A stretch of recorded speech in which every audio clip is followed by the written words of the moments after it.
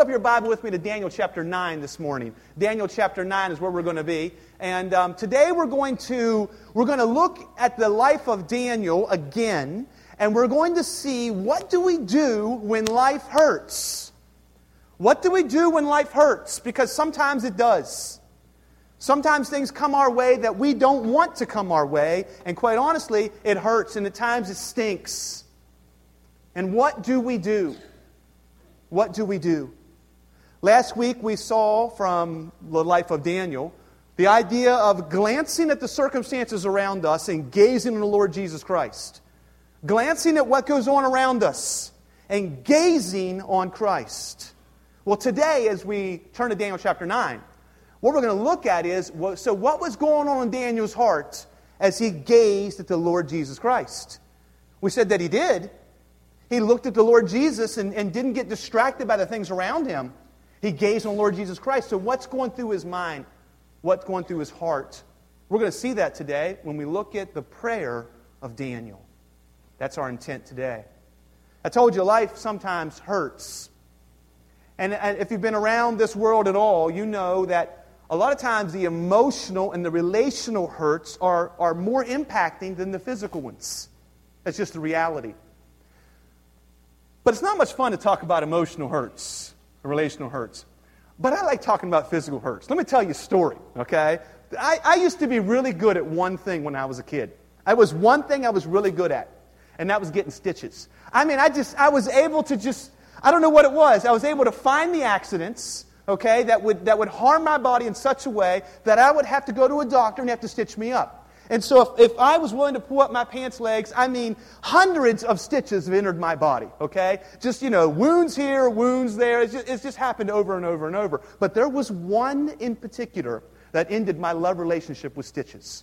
My doctor's in the room. He'll appreciate this story, I'm sure, because he knows what I'm getting ready to tell you. And that is that stitches in the lip are particularly tough. Anybody ever had an injury to a lip? Okay? Oh, there's a few of us, yeah. All right, this was what happened. I'm riding my bike one day, okay, down a hill, and I'm going really, really hard. And I was probably about 10 years old. I'm not going to keep doing this because I'll get tired, all right? But I'm riding down this huge hill on my bike, through the woods now. We'd made this awesome path. You would have loved it, okay? You zip down through the woods. It was so cool. You turn around, push your bike up back to the top, and ride down again.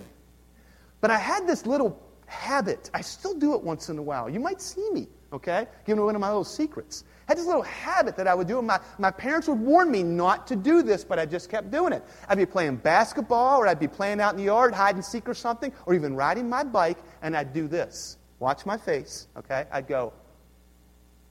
I'd bite on my bottom lip. I'd just sort of ride my bike, and I'd get nervous, and I'd chew down on my bottom lip. It was this bad habit that I developed until this fateful day. Then I learned. What happened was, I'm riding down the hill, okay, through the mountains, okay, branches going everywhere and trees and bears. That's an exaggeration, but you get the idea, okay? But no exaggeration, as I went down another path, there was a barbed wire fence, okay? Now, if you don't know what that is, it's 3 strands of barbed wire, okay? Fortunately, potentially, the first 2 were gone. All that was left was the bottom one, and I didn't know that.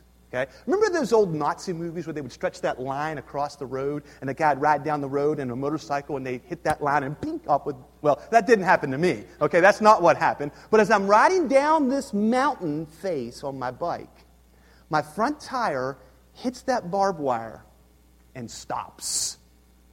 But Lowell didn't. You don't stop like that. See, there's no seat belt. There's nothing, no airbag on a bicycle for those that didn't know that. And what happened was I go careening over the top of the handlebars. Okay? I mean, I'm flying through the air, and I'm nervous now because, I'm in an accident. And what do I do when I'm nervous? Go ahead, do it. I want everybody to do this. Okay? Bite on your lip. I was doing that too, and I landed smack dab on top of my head. You've heard of the Red Sea, right? Have you heard of the parting of the Red Sea? My lip that day parted. Here's my lip. It was laying wide open. Oh, yeah, I know. Feel the pain. Feel the pain. Oh. So I go, blood everywhere. I mean, it was bad. I'll show you the scar sometime. I got stitches on the inside, stitches on the outside, stitches inside, okay? 60 stitches, I was told, some on the outside, all over the place. Now, as bad as that was, I wish you could have seen me 2 or 3 days later. Because when the lip is injured, I think, and when they give you Novocaine and all that kind of stuff, this magical thing happens to the lip. You know what happens?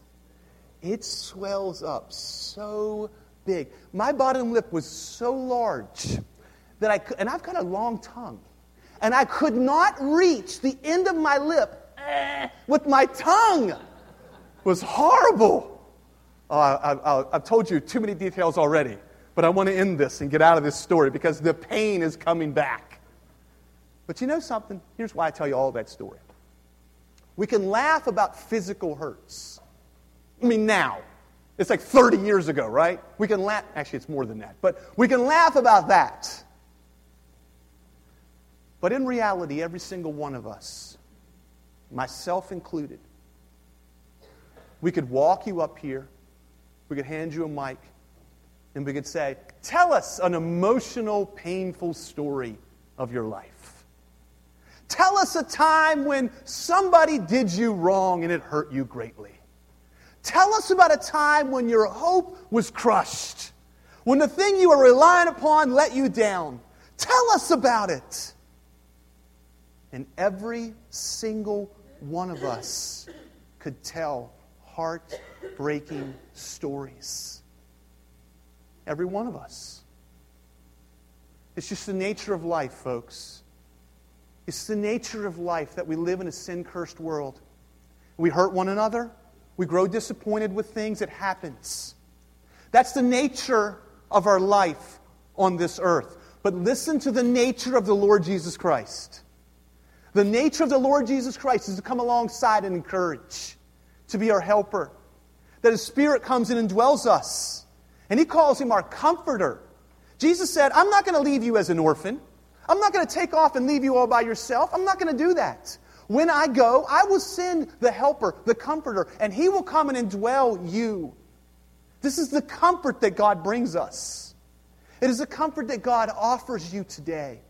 That you can know the God of the universe. And you can gaze on Him regardless of what comes your way. You can glance at the things around and gaze at the Lord Jesus Christ as Daniel did.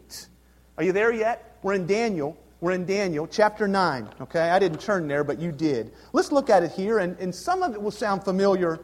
Some of it will be brand new. But my hope is that we will see that God desires to work in us and through us. And He does it as He comforts us. Verse number 1. In the first year of Darius, the son of Ahasuerus, by descent of Mede, who was made king over the realm of the Chaldeans, in the first year of his reign, I, Daniel. Now let me just stop there for just a minute. If you turn back 3 pages to Daniel chapter 6, you will see what is going on in Daniel's life. There has been a change in administration. You see, there's not really been an election. That isn't what happened. No, there's been the overthrow of a government. We see it at the end of Daniel chapter 5 and the beginning of Daniel chapter 6. At the end of Daniel chapter 5, it says, that very night, Belshazzar, the Chaldean king, this is the king of the Babylons, of Babylonia that is, he was killed. And Darius the Mede received the kingdom, who was about 62 years old. Verse number 1, it pleased him to set over the kingdom 120 leaders. And so what we're seeing in Daniel chapter 9, you can go back there. What we're seeing in Daniel chapter 9 is now we're seeing through the window of Daniel's heart, into his soul, what is going on that day he was thrown into the lion's den. Daniel chapter 6 is the story of Daniel and the lion's den. Now that's all about Daniel, that's all about the lions. But Daniel chapter 9, same time, but now the story isn't about Daniel and the lions. The story is about Daniel and his God. And what is going on in his heart as he is walking through this difficult journey that landed him in a den of lions. God protected him. Praise God. God delivered him. God doesn't always do that, but He did in this case. But what we need to see here today, I hope, is that in the midst of this world that opposes God, we can live for God's kingdom. We can live for God's kingdom in a world that doesn't. In a world that doesn't live for God's kingdom, you can. You can. As God enables you, as God works in your heart, as you gaze at Christ and glance at the circumstances. Now let's see how that worked for Daniel. Look at verse number 2. In the first year of his reign, Darius, so this is a brand new king, this is a brand new ruler of Daniel, who was basically a slave to this group of people. He had risen up in power, but remember, he had been stripped out of his homeland by the Babylonians and landed there in Babylonia, and now Babylonia has been attacked by the Medes and the Persians, and now they're ruling. So Daniel's tossed all over the place here, got a brand new king. Watch what happens, though. In the first year of his reign, I, Daniel, perceived in the books the number of years that, according to the word of the Lord to Jeremiah, the prophet, must pass before the end of the desolations of Jerusalem, namely 70 years. Now, Daniel is in a faith-challenged condition. He is in a faith-challenged condition. But I want to show you here not only what was challenging him, but what it is that encouraged him. Okay, we've already alluded to several things that were challenging him. The change that's occurring, okay? There's concern over his life. Remember Daniel chapter 6? Daniel chapter 6, the other leaders said, we cannot take out Daniel unless it has something to do with his God. So they go to Darius and they say, hey, pass this rule, Darius. Pass this rule. That if anybody prays to anybody else for 30 days, they die. And Darius is like, okay, yeah, I like prayer. I'll take that. So they pass the rule. And sure enough, they sneak into Daniel's bedroom, and what do they see? What do they see? There's Daniel praying. And now the leaders say, ha, got him. Daniel's life is being threatened. You talk about a faith-challenging condition. There's change in the air, change of government. We don't like change, do we not? We don't like change. Change is happening. His very life is really under concern now. There's concern about his life. We don't like that. It's happening. And there's even a conflict of culture. Now, I'm going to just take just a minute. If you didn't catch this, we skipped over Daniel chapter 8. Did you notice that? Oh, some of you were like, hey, what about chapter 8? I skipped over Daniel 8 from last week. Last week we dealt with Daniel chapter 7. I skipped over Daniel 8. Not that it's not the Word of God. It certainly is. Let me just say a brief word about Daniel chapter 8. Okay? Daniel chapter 8, when Daniel wrote it, it was prophecy. But when you read it, it's history. Does that make sense? Daniel wrote this 400 years before it ever happened. We are reading it now over 2,000 years ago that it did happen. When Daniel wrote Daniel chapter 8, he was prophesying or telling us things that were going to occur hundreds of years later. And it's remarkable how correct it is. Let me just give you just a sample of it so you will trust the Word of God. Look at Daniel chapter 8. Look at verse number 21. Now, Daniel here has been given a vision, okay? But what we're going to look at here is his interpretation of the vision. Look at Daniel chapter 21. Now, I told you, Darius is leading a kingdom. The name of that kingdom is the Persians, okay? He is a Persian. At this point, he's leading over the Persians. He's going to be replaced soon by a guy named Cyrus, but that's really not important for us right now. But he is leading the Persian kingdom. Daniel has this vision for what is coming. Verse number 21. Let's just read it for just a minute. And the goat in his vision is the king of Greece. And the great horn between his eyes is the first king. And for the horn that was broken, in place of which 4 others arose, 4 kingdoms shall rise from his nation, but not with his power. And the latter end of their kingdom, when the transgressors have reached their limit, a king of bold face, one who understands riddles, shall arise. Now, I just want to just use those 3 verses just to speak to you about the unbelievable nature of biblical prophecy. Daniel here is writing about the nation of Greece that several hundred years later would ride into Babylonia and attack the Persians, and they'd wipe them out. Now, there was a great leader of Greece. He was great. You might know his name. His name? Alexander. Verse 22 is speaking of him. A great leader, Alexander. He was quick and just basically conquered the known world in a very short amount of time. What you may not know about Alexander the Great is he actually died a very young man. He died a very young man. In his 30s, he died unexpectedly. And so because he died so young, there was no plan for the succession after he left, who would take over. And so guess what happened? After Alexander's death, 4 leaders arose and ruled Greece. Now the power has been divided from 1 man into 4, and they were unable to lead. What did that passage mention? How many kings would arise from this great leader? 4. After the Greeks would come the Romans. After the Romans, Jesus is on the scene. Now, I only wanted to show you that just briefly. Daniel 8 is filled with words that were prophecy when written, but now history when read. I just wanted to show you the unbelievable nature of God's prophecy. And I want you to understand that Daniel is living in the midst of this. I told you, cultures are colliding. Change is occurring.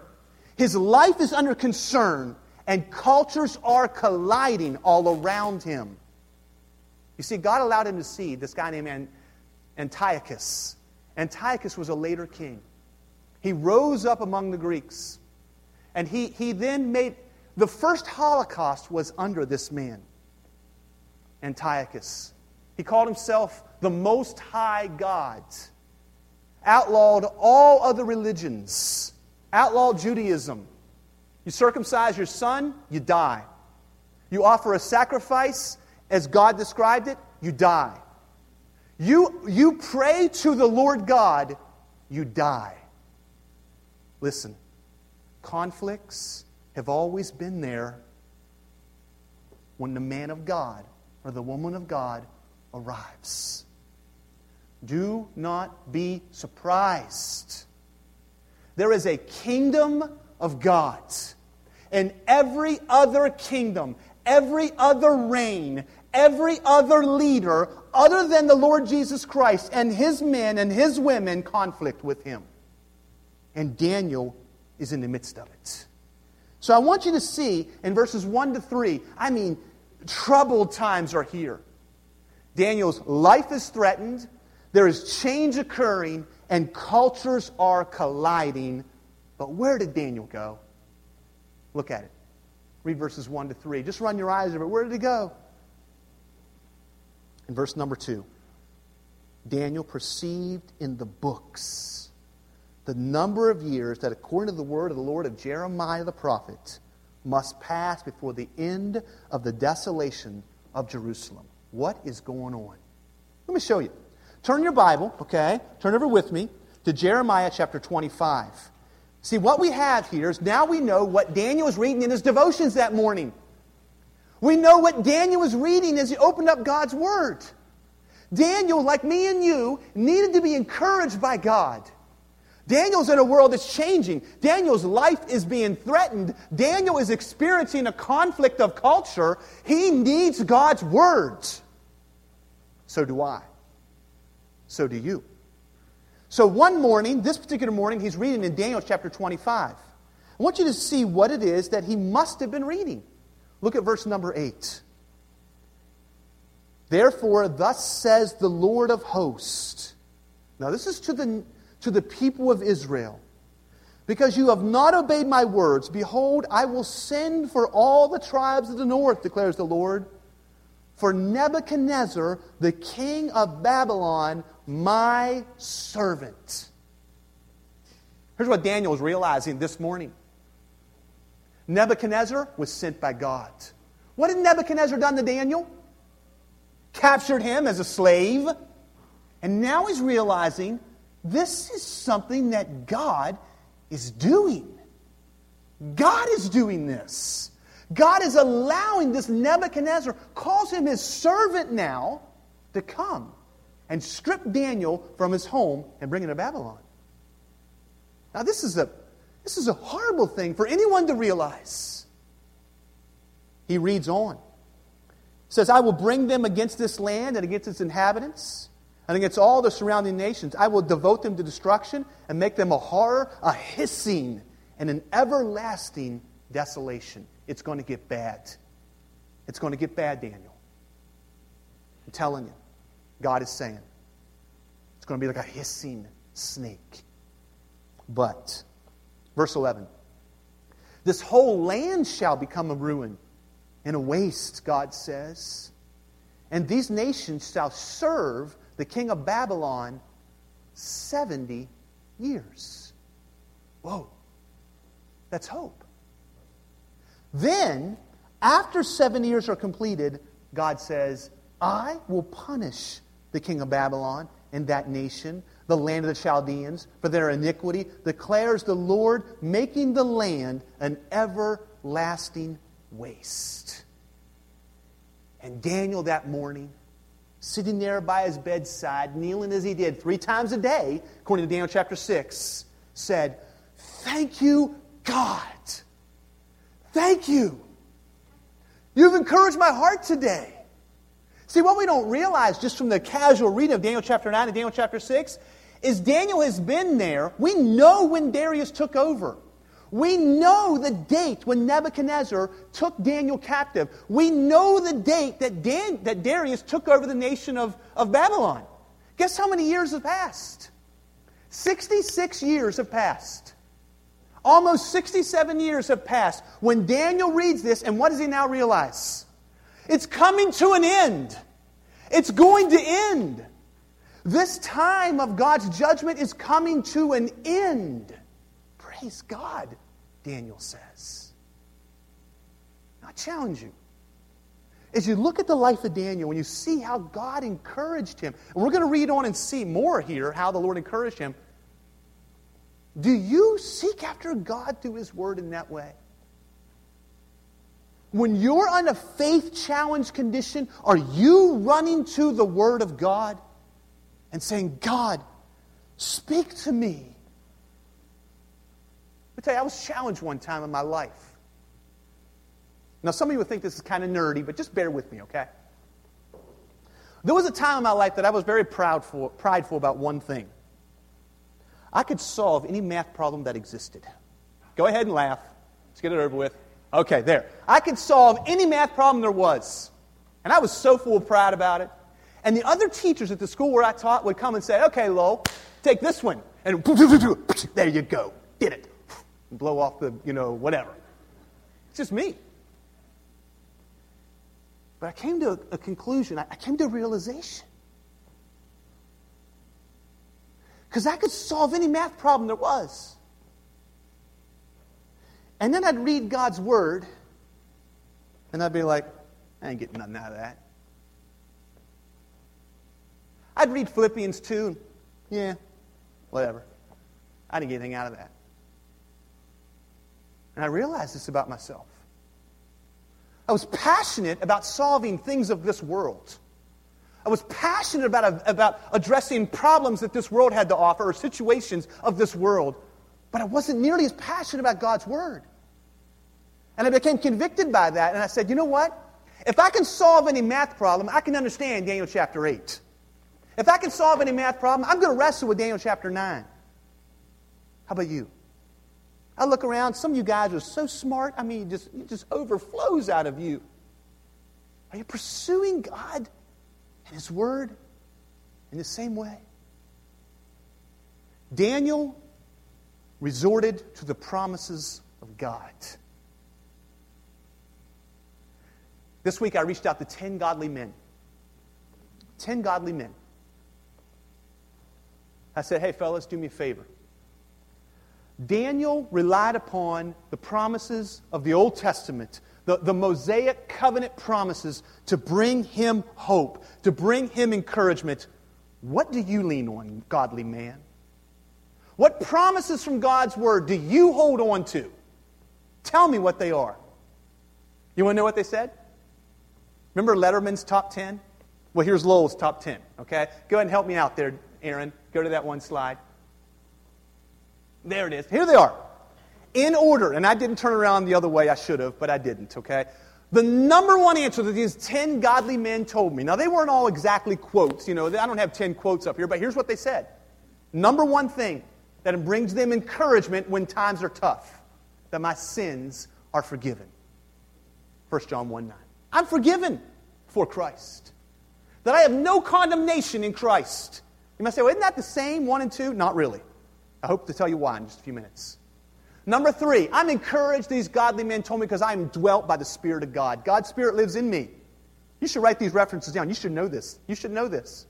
You should chase after this like I used to an algebra problem, folks. And let it seep into your soul. These are the words of godly men. Number 4, the promise of heaven. The promise of heaven that when I leave this earth, I'm going to be with the Lord. For me, to die is gain, to live is Christ. That Jesus will never leave me. Hebrews 13:5. God's unconditional love. Several of the men said, you know what, John 3:16. Several of the godly men said, John 3:16, just simple as that. God's unconditional love. That Christ is sufficient. His grace is sufficient. 2 Corinthians 12, verse 9. That God knows best and He's working His plan in my life. Romans 8:28. That I know Jesus is coming back. I look forward to it. He's coming back one day. And I am no longer a slave to sin. No. That slavery has been ended. There were many other answers, but I ran out of room on my screen. Okay? What are you leaning on, folks? All right, let's go back to the passage. Verse number 3. The first point I wanted to make is that Daniel was in a faith-challenged condition. The second one, I want you to look at his prayer life. I want us to look at his prayer life. And how did Daniel pray? How did Daniel pray? Now listen, prayer, I struggle with prayer. I struggle to teach on prayer. Let me tell you why. Because too many people believe or start thinking that prayer is like this secret sort of like rabbit's foot. And if you use the right words, if you say the right phrases, if you just do the right things, I'll rub this genie or this magic, rabbit's foot, and then God will work for me. That is not prayer. That is not prayer. Prayer is the dependent connection of the child of God with Jesus. That's what prayer is. It's a dependent connection of us together. But I want you to see, because God has recorded for us what a godly man prays. What is a godly man? He's an old man now, folks. I don't want to offend anybody, but he's definitely in his 70s. Sorry. But he's up there, okay? He's up there. He's been there for 66 years. He came sometime in his teen years. So just add 13 to 66, see what you get. That's his age. But let's see what he prays. Verse 3. I turned my face to the Lord of God, seeking Him by prayer and pleas for mercy with fasting and sackcloth and ashes. I prayed to the Lord my God and made confession, saying, O Lord, the great and awesome God, who keeps covenant and steadfast love with those who love Him and keep His commandments. We have sinned and done wrong and acted wickedly and rebelled, turning aside from your commandments and rules. We have not listened to your servants, the prophets, who spoke in your name to our kings, our princes, and our fathers, and to all the people of the land. To you, O Lord, belongs righteousness, but to us open shame.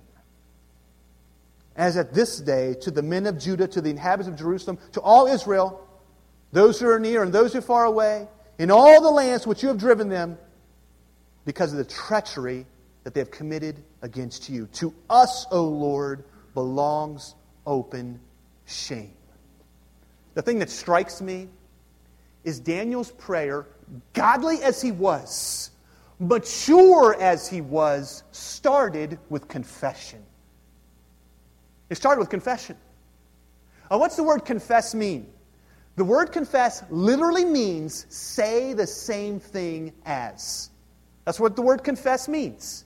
It means to say the same thing as.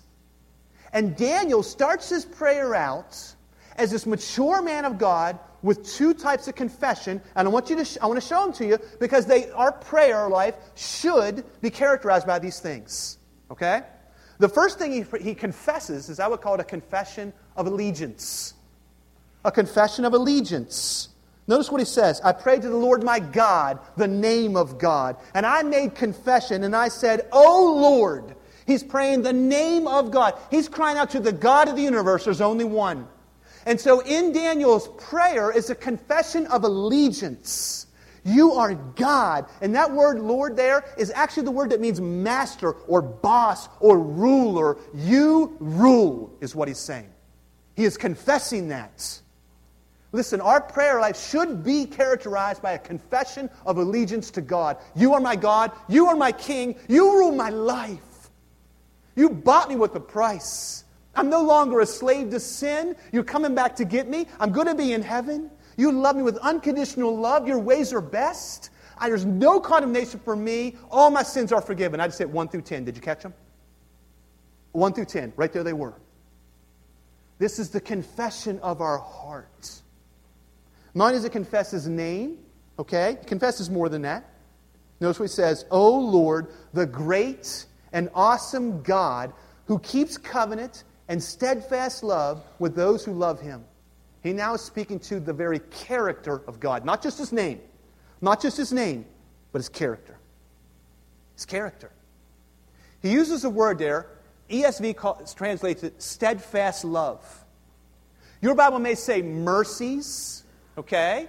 It may say His there's a lot of things it can say. Mercy, steadfast love, all kinds of different ways. Holiness. There's different ways we try to take this Hebrew word and express what it is.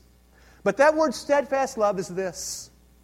It's the covenant-keeping love of God. His loyal love with His children. This is the kind of love that God has with His child. With those who are in Christ. That no matter what may come, no matter what comes your way, you will always be His son if you're in Christ. You cannot outrun the mercy of God. He loves you new every single morning. He does not give up hope. There will not be a day where God looks at you and says, you are no longer my son. You are no longer my daughter. This is the steadfast love of our God. And I claim allegiance to Him. And so did Daniel that day. So did Daniel. Leaning on His promises. Leaning on His character. Then in verse 5. That's not the only confession that Daniel shares. Now Daniel, after a confession of allegiance, now Daniel proceeds into a confession of sin. And I want to show you two things here, and they're very important. Please hear this. Okay? Verse number 5. 6 different ways he talks about sin. We have sinned, we've done wrong, we've acted wickedly, rebelled, turned aside from your commandments and your rules. 6 different things that Daniel is identifying that there is guilt in his life over these things. Now that is important in our relationship with God to deal with the guilt that we have. Because even Daniel, the mature man of God that he is, recognizes that he falls short of the glory of God. You and I must, when we come to the Lord in this dependent relationship, yes, you deal with your sin. I've had people ask me, say, Lo, how long have you been saved? I'm like, I don't know, like 30 years or something like that. Oh, okay. As you get older, does it get easier to live for Christ? Does sin become further away? Is it easier to make the righteous decision? I want to be honest with you. Sometimes yes, often no. Often no. In reality, I find that when I am particularly close to the Lord, I mean, that doesn't even make sense. I'm in Christ. How can I be close? But when I feel the intimacy of God greater, I'm aware of my sin all the more. things will come back to me that I said or thought days ago. And I realize, God, that wasn't you. That was my flesh. That's where Daniel is. He confesses this sin. And most of us, when we think about sin, that's what we think about. We think about guilt. We think about a thing that I did that was wrong.